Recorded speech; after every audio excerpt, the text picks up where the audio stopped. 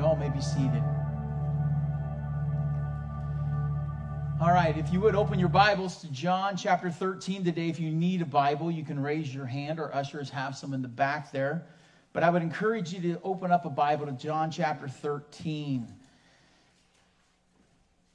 We are working our way through the book of John, and last week at Easter, we finished John chapter 12.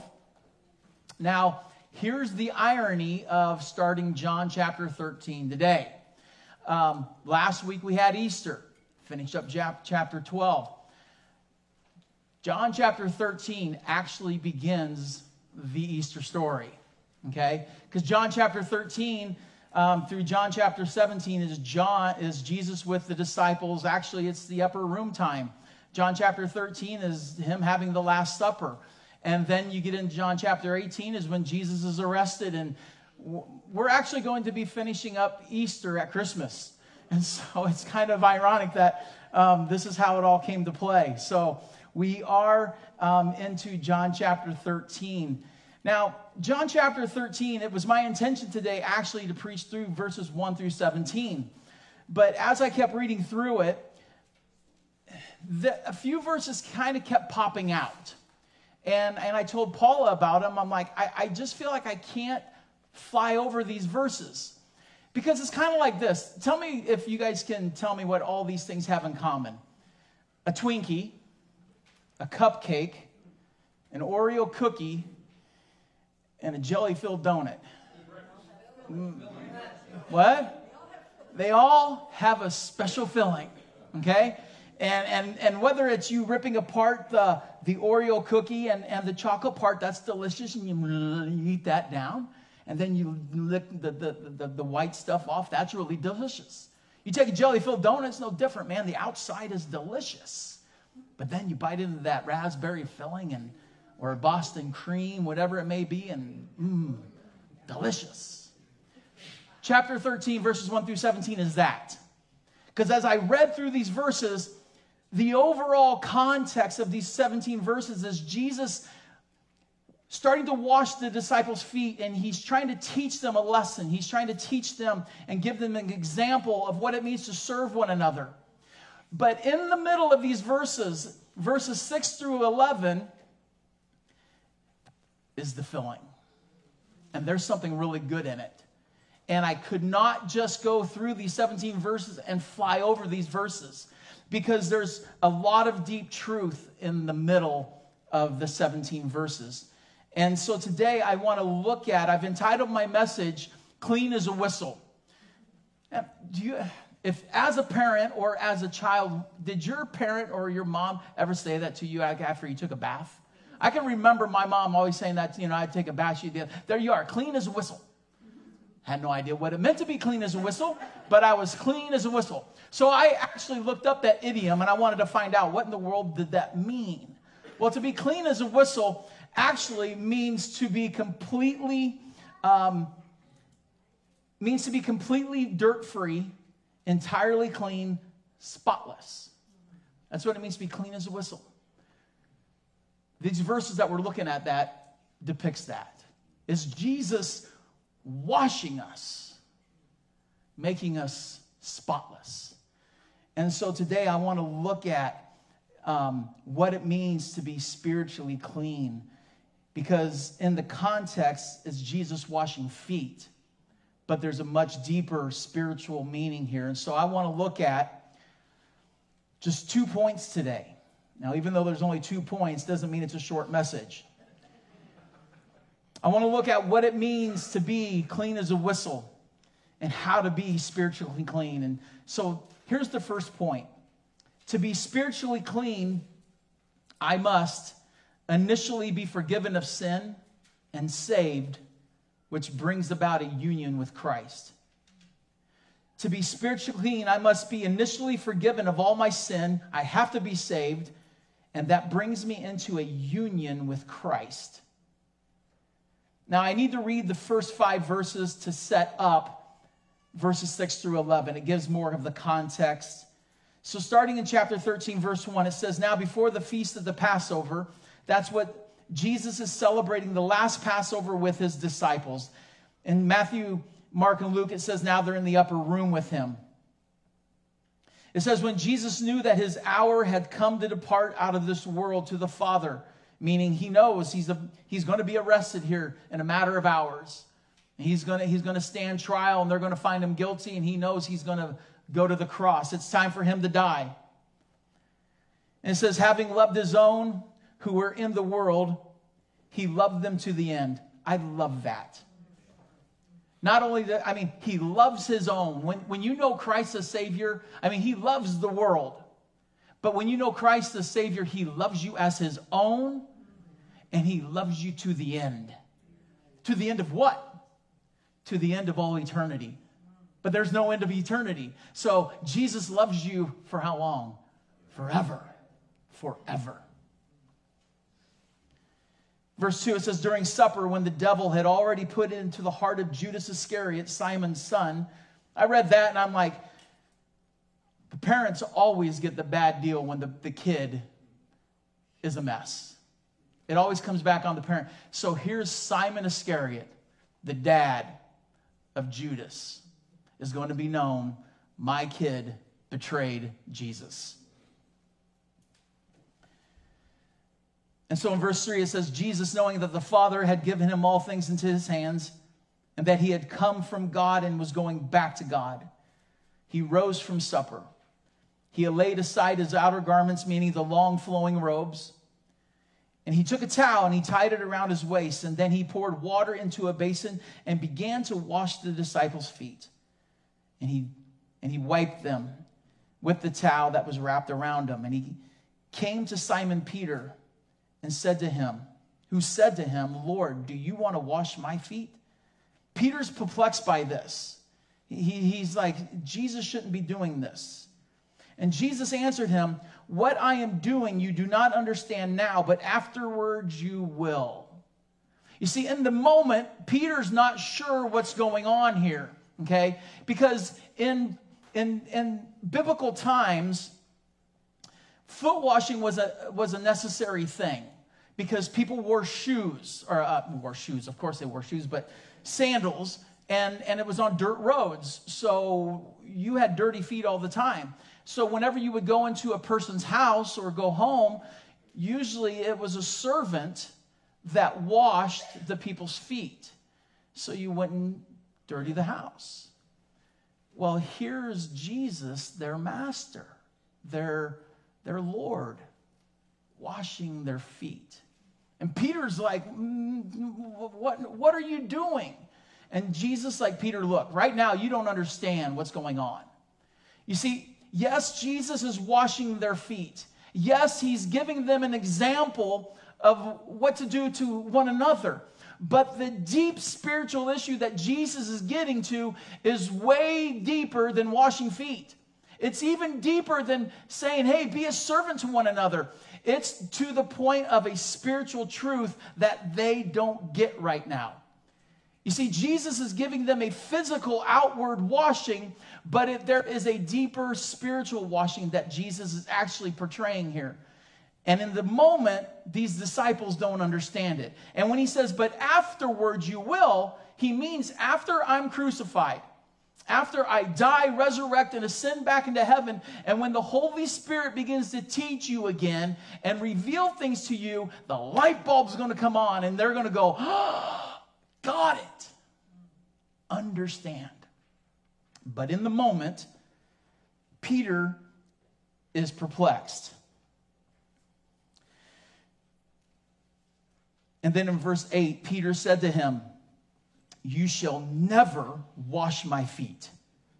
Because Peter's like, I will not let my Lord, my master, kneel down to me and wash my feet. Because how many of you know if you're going to wash feet, you've got to kneel.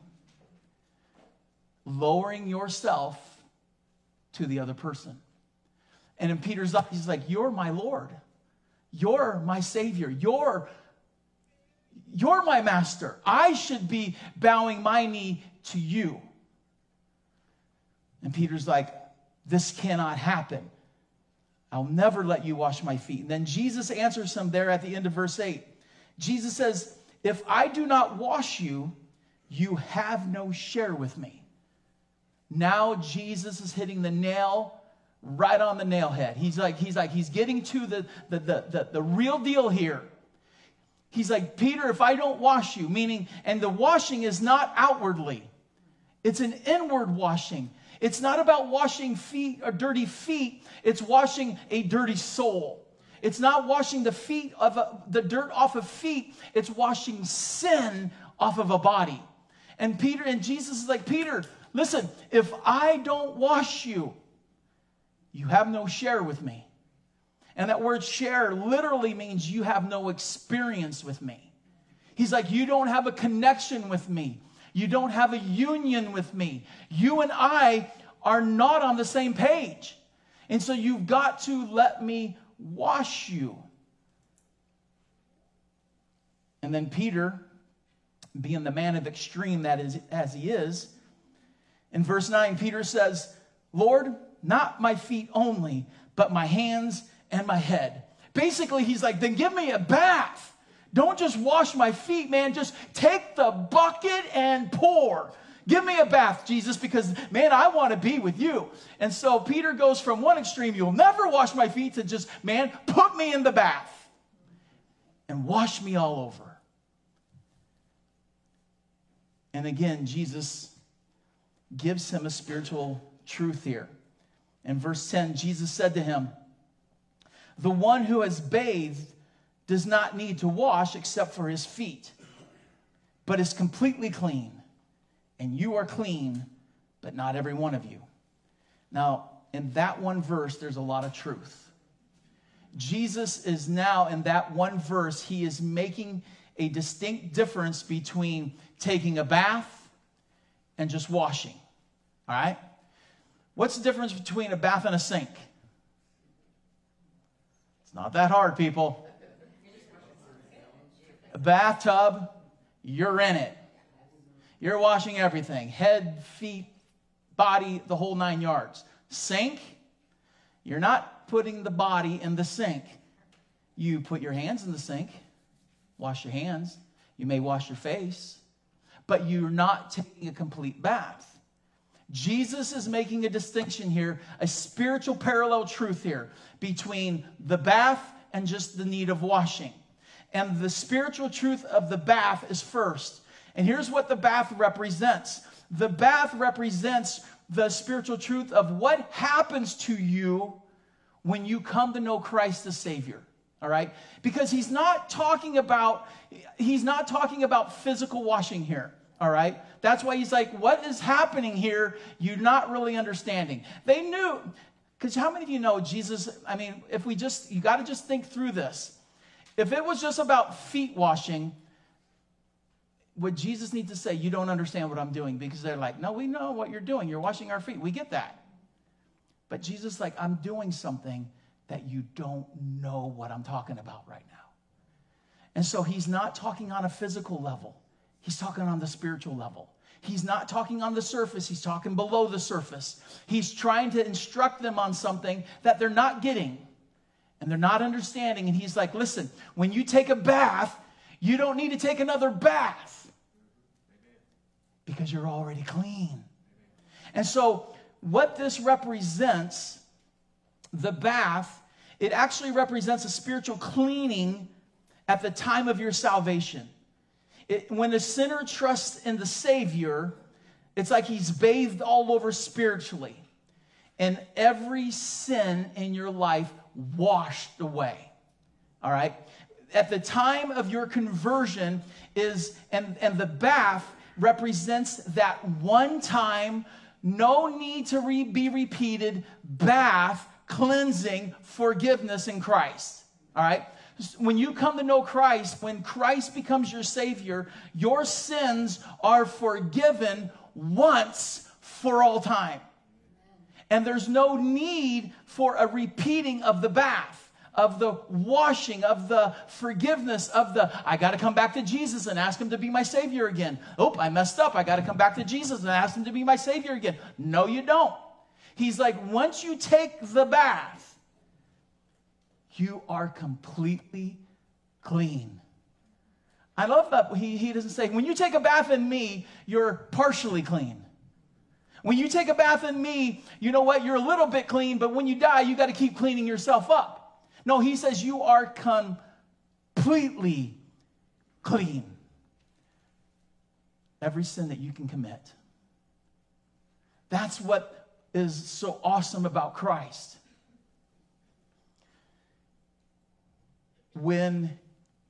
On Good Friday, when I talked about Jesus in the garden, and he prayed that God would remove the cup from him. And I explained that the cup was Jesus was going to become sin. He was taking the cup of God's wrath upon himself. He was going to take every sin of humanity upon himself. And when he was on the cross is when he became that sin. So any kind of sin you can think of, you're completely clean of it. Every filthy, dirty, nasty sin. Not just a little bit of white lie. Well, Jesus forgives that. A little bit of deception. Well, Jesus forgives that. Well, I talked harsh today. Jesus forgives that. Murder. Jesus completely forgives.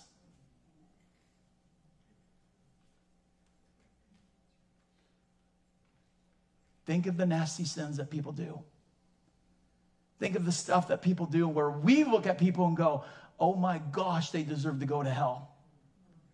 Jesus died for those people. The most vilest, hateful, villainous person you can think of, Hitler. Jesus died for him.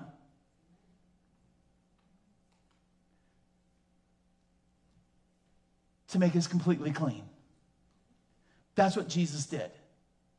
He took every sin, everything, so we could be completely clean when we are washed. We are washed in him. We are bathed in him. We become completely clean. And that's got to be the key. Because the cleansing, this bath, this spiritual cleansing, the forgiveness of sin, the complete washing of the spiritual washing isn't automatically appropriated to you. It just isn't like one day you wake up and you're like, oh, I've been bathed in Christ. Awesome. I have no more. It's not automatic. There's a key to it. And the key is actually found again back in verse 8. When Jesus says to Peter, if I do not wash you, you have no share with me. Jesus is like, if I do not wash you, you have no union with me. If I do not wash you, you have no part of me. If I am not your Savior, you have no union with me. We are not connected. You have no experience, no share with me. Jesus becomes the one in which we are cleansed by. He is the one in which we have to be washed by. Forgiven by. But Jesus says, if I don't wash you, you have no connection. But what do we say? I can wash myself.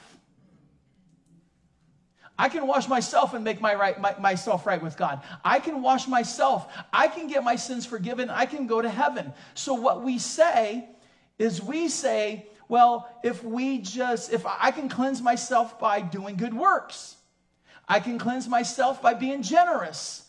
I can cleanse myself by being religious. I can cleanse myself by being kind and being nice. I can cleanse myself by doing works. And if I just do enough of them, if my good outweighs my bad, I will be clean. Well, here's a problem. Isaiah chapter 64, verse 6 tells us this. All of us have become one who is unclean. All of us. And unclean in the scripture means the same as Romans chapter 3. All of us are sinners. All of us. No one is clean before God. Every single person in this room, in this town, in this state, in this country, in this world is unclean before God because of sin. We are all sinners. And all of us have become unclean. And here it is. All of our righteous acts. Throw out some righteous acts we do. What's a righteous act? What do you think? Give to a charity. Help others. Forgive. Be nice. Things we do. Preach. Go to church. Take communion. Baptize as a baby. All that stuff. All of our righteous acts. And here it is. All of our righteous acts are like filthy rags. We all shrivel up like a leaf, and like the wind, our sins sweep us away. All of my righteous acts before God are filthy rags. And the problem is, it says, my sin makes me like a leaf. Think of when a leaf falls from the tree, and that wind comes and it blows it away. My sin blows me away from God. It sweeps us away. Why? Because my righteous acts cannot clean me. And that's why, as I said on Good Friday, Jesus had to become sin. And in that moment when he cries out, my God, why have you forsaken me? It was in that moment that God turned from Jesus, couldn't look at his son. The presence of God couldn't be with Christ because Jesus was sin at that moment. And sin and complete holiness cannot intermingle. That's why heaven is only for people who know Christ. Because Christ has cleansed us. And Christ has washed us. If I do not know Christ, if I have not been washed by Christ, I do not have no share with Christ. I cannot share in eternity. I cannot be in eternity with him. I have no experience with him in eternity. I have no connection with him in eternity. I have no union with him in eternity. The only way I get that eternal life is through being washed by him. And so that's when I have to come to a place where I put my faith in Christ. You see, Ephesians chapter 2, verse 8, it's not on the screen, but if you just want to write this down, Ephesians 2, verse 8 says this: it is by grace that you have been saved through faith. You are saved by God's grace only through faith in Christ. And this is not of our own doing. It is a gift of works and not a result of works. It's a gift of God. And God's like, you can't accomplish this. And the end of that verse says, it's not by works, so no one can boast. That's why your righteous acts are like filthy rags before God, because nobody's going to stand before God. We all say that Peter will be standing at the pearly gates, and he'll be like, "Okay, why should I let you in?" And it's like, we're going to get ding ding ding ding ding ding ding ding ding. Give us here's my resume, Peter. Okay. Well, here's the thing: Peter is not standing at no pearly gate, and he's not the gatekeeper. Paul makes it very clear: this moment you die as a believer, you are in the presence of Christ. Okay, and so. When we stand before God, before Christ, the judgment seat of Christ, he's not going to be like, hey, impress me. What did you do? Well, I gave $25 every week to the church. And when I died, I gave a lot of money. Well, I was really nice to that cantankerous person. Every day I had to work with them. They drove me crazy, but I was nice to them. Everything we do, Jesus will be like, next. I'm not impressed. Because my works mean nothing before him.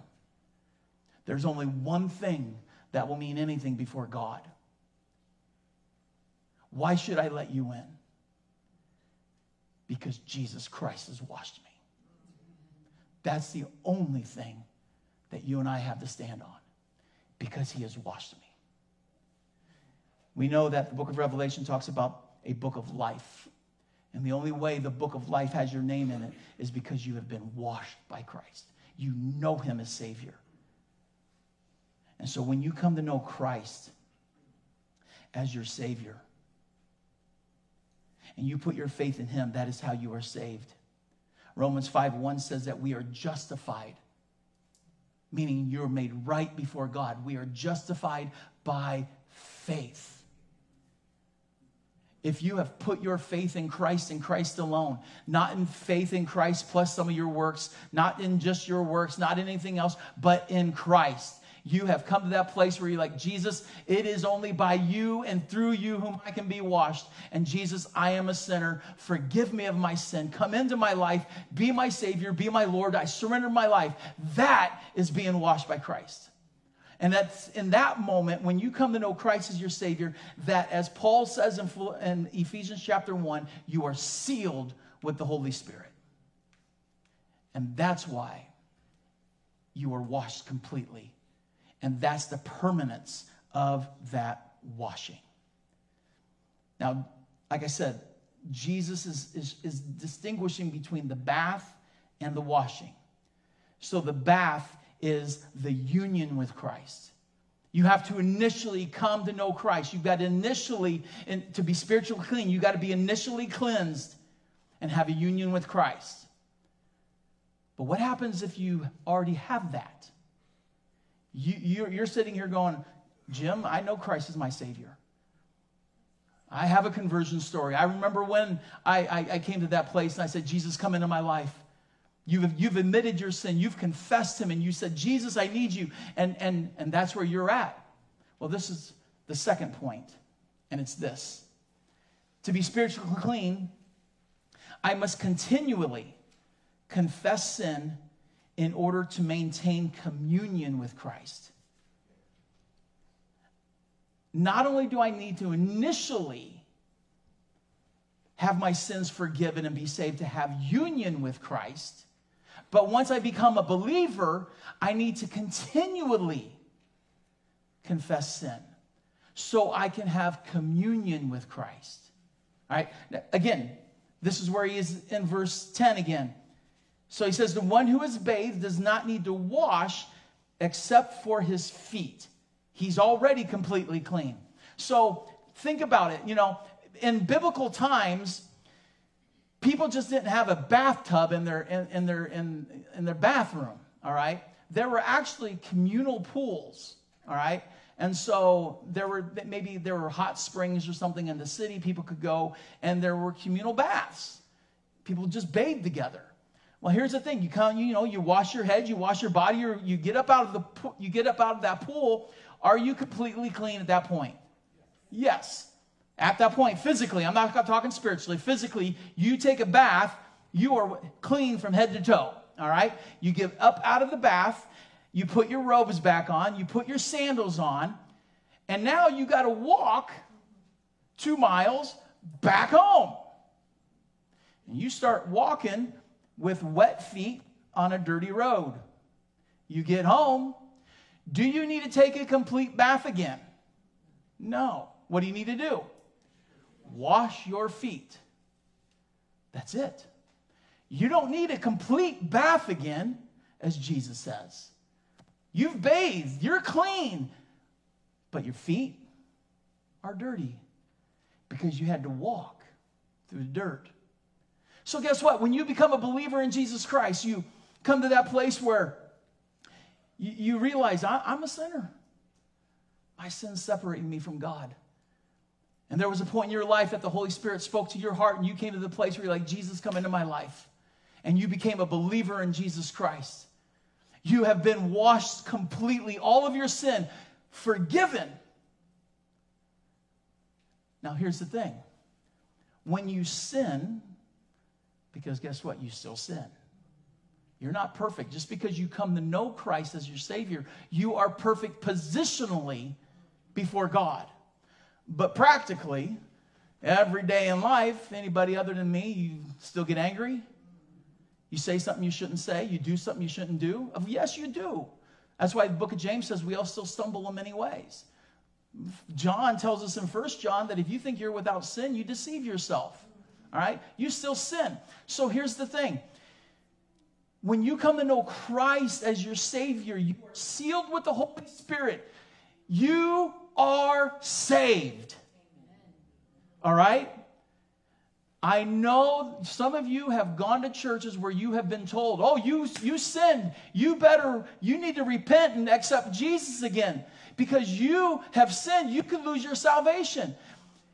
You are sealed permanently. If you are truly a believer in Jesus Christ, you are sealed permanently with him.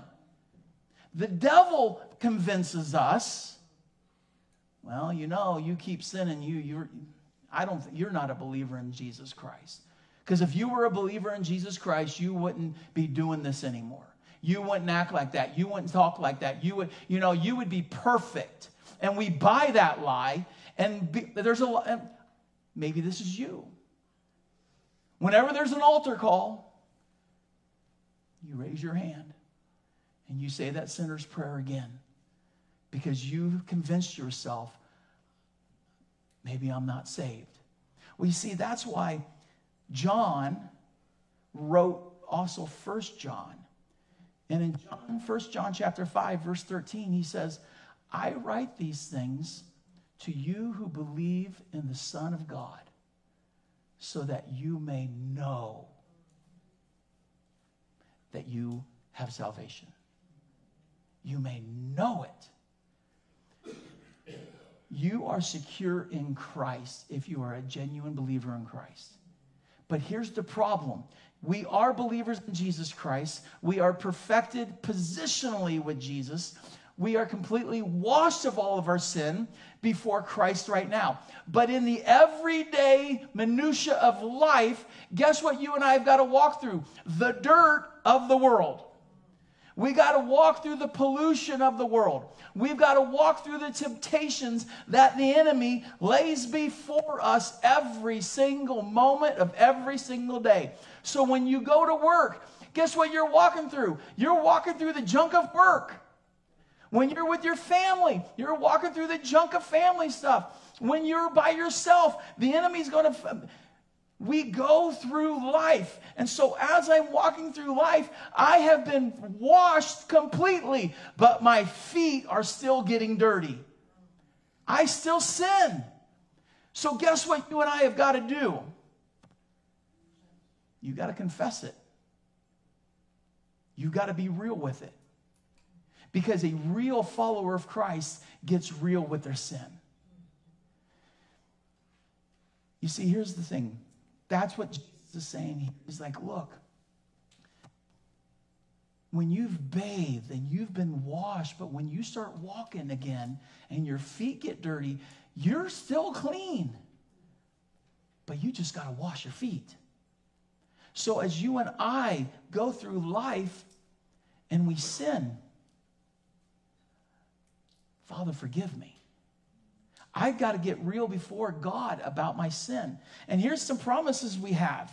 In 1 John 1:9, again, he hammers this home here. And also in 1 John, he says, if we confess our sins, God is faithful and just to forgive us of all of our sin and cleanse us from all unrighteousness. I love that.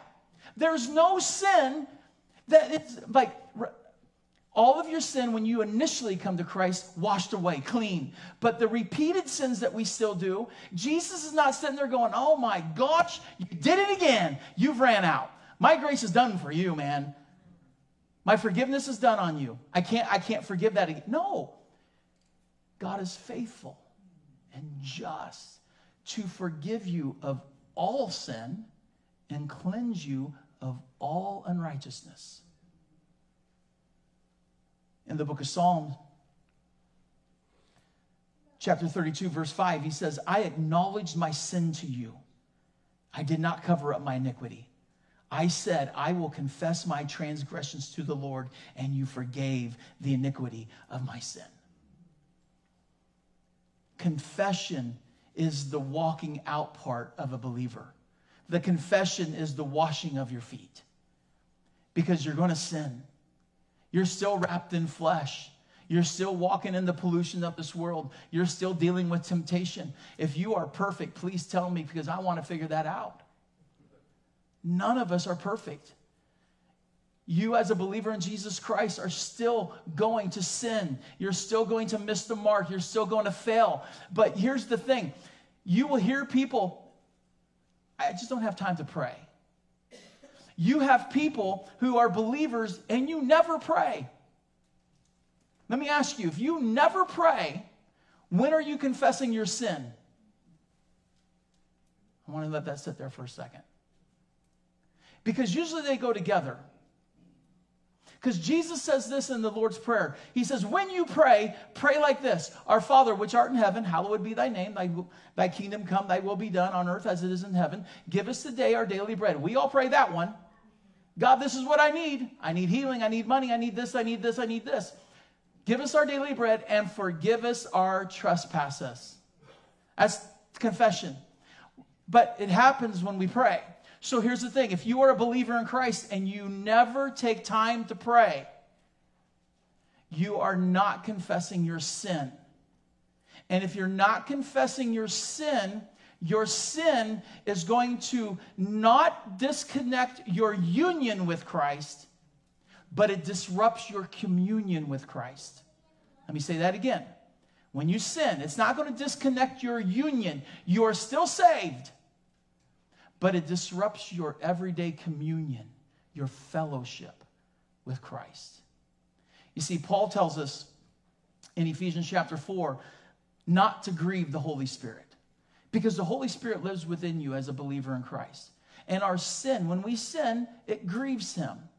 1 Thessalonians tells us not to squelch the Holy Spirit, meaning you can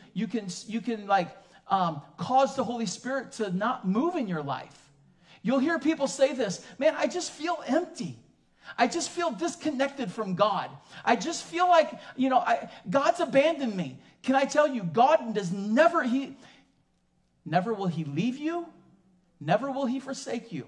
So when you feel empty, disconnected, you feel like you're in a spiritual desert, you feel like your walk with God has just stagnated. It's not really like you come to church, you're just like, I just don't feel like being here. You don't have no interest in reading the word. Your life is just kind of blah as a believer. I'm telling you why. You've got sin in your life you haven't confessed. Something's wrong. God has not moved. God never moves. Jesus never abandons you. He never walks away from you. The Holy Spirit is still in you, but he's quiet. Because if we allow unconfessed sin, and it's not to say that you're like walking at like you're just being a sinner and living like the world. If you're not praying, you're not spending time with God, you're not in the Word, you're not worshiping, you're not confessing your sin, that sin is still there. And it's still grieving the Holy Spirit. It's squelching him. It's like the fire that wants to burn in your life is being kind of pulled back. And the Holy Spirit now becomes more of an ember than a burning flame. And so that's why it's so important. Literally every day, if you're not confessing sin, something's missing. Something's broken. Because I'm pretty sure I'm not the only person where I'm like, God, forgive me. I shouldn't have acted that way. I shouldn't have said that. I shouldn't have thought that way. And you know what? And it doesn't have to be just outright sin. There are times where I'm in the Bible all the time because of my study, but sometimes on Mondays, my day off, I start getting busy. I just don't get in the Word. I allow my busyness to get ahead of God. Not flat out sin, but on Tuesday morning, when I get over to the office and I'm in here walking around, I'm like, God, forgive me. I let my busyness get ahead of you yesterday. I didn't spend any time in the Word. I didn't pray yesterday. I ask that you'll forgive me. I confess that. And maybe that's where some of you are. Maybe it's just that, you know what? If you want that joy of the Spirit in your life, you want that fellowship, that communion that feels fresh, comes back to his confession. You're saved. If you know Christ, you are saved. And you have that union. It's there. It's secure. But the communion, the everyday fellowship with God, the everyday fellowship with Christ, that's what he desires. And if you and I are not confessing our sin, if we're not washing our feet on a daily basis, sometimes it could be a momentary, moment-by-moment basis. All right? I'm sure some of you, I'm sure it's not like, oh, I sin once a day. Some of you are like, oh my gosh, once a day, I'd love that. I'm like falling off the turnip truck every hour. But confession, you've heard it, confession is good for the soul. And it's good for the soul because it regenerates, it just gives, the Holy Spirit just breathes life back into you. And so you need that confession time. And let me just close a final verse, the end of verse 10. He says, you are clean, but not every one of you. And in that moment, he's talking about Lazarus, the other 12, or not Lazarus, but Judas. The other, out of the 12, when he says you are clean, he's talking plural. And he's like, you 11 are clean, but there's one here who's not. Maybe this needs to be our focus time on that. I believe there's probably 3 groups in here. One, there's a group of people who you know Christ is your Savior and you take confession seriously. You're trying to walk your life out. You know you're not perfect. You've accepted Christ. You are a believer in Jesus Christ. And when you sin, you deal with it, man. You're just on it. There's another group of people in here. You do not even have a union with Christ yet. You have never come to the place where you have asked Jesus to come into your life and wash you of your sin. You have no share with him right now. You still don't have a union with him right now. You are still not connected to him right now. And if you were to die today, you would be forever disconnected from him. And you would not be in his presence, and you would be swept away because of your sin. And you would be in a dark eternity apart from Christ. But then there's a third group in here. You're a believer in Jesus Christ, but you're not dealing with your sin. You sin, but you just go on with life like it's no big deal. You don't take time to pray. You don't take time for allow the Holy Spirit to, you feel the conviction, or you just don't, you're just going through life and you're just like, something's off. So maybe today, for some of you, you are clean. But for some of you, you're not. And maybe for some of you, it's that initial cleaning that you need to come to know Christ as your Savior, to turn from yourself, turn from your sin, turn from and turn to Christ and in Christ alone, and receive him and accept him as your Savior, to allow him to wash you of your sin. Maybe that's you today.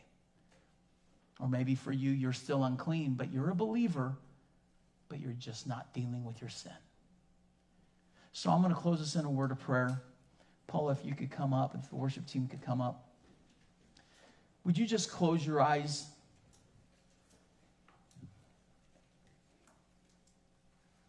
I want you to examine where you are right now. If you're here today and you don't know Christ as your Savior, I'm not going to ask you to raise your hand right now, but after the service, I'm going to be out in the foyer. If you are here today and you are unclean spiritually, that you have never initially come to the place where you've asked Jesus to forgive you of your sin, you've never been washed of your sin, and you do not have that union with Christ, you're disconnected from him, talk to me in the foyer. And maybe the Holy Spirit's talking to you about that right now.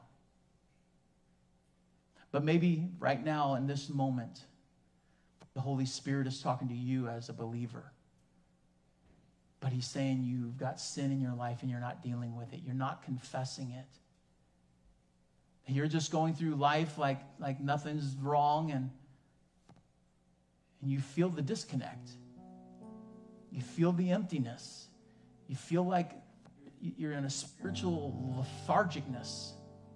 You feel like Jesus is distant. You just, maybe it's just in this moment that you turn back. And repentance, that's what repentance is. It's a turning. Turn from just I'm just going to do life on my terms and turn back to Christ.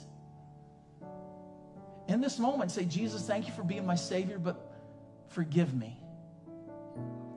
And maybe there's a particular sin that the Holy Spirit's revealing to your heart right now. Maybe there's a particular sin the Holy Spirit is dealing with you and has been dealing with you about. But you've been ignoring him. You've just been pushing that aside. Maybe right here in this moment, it's time for you as a believer in Jesus Christ to say, Father, forgive me.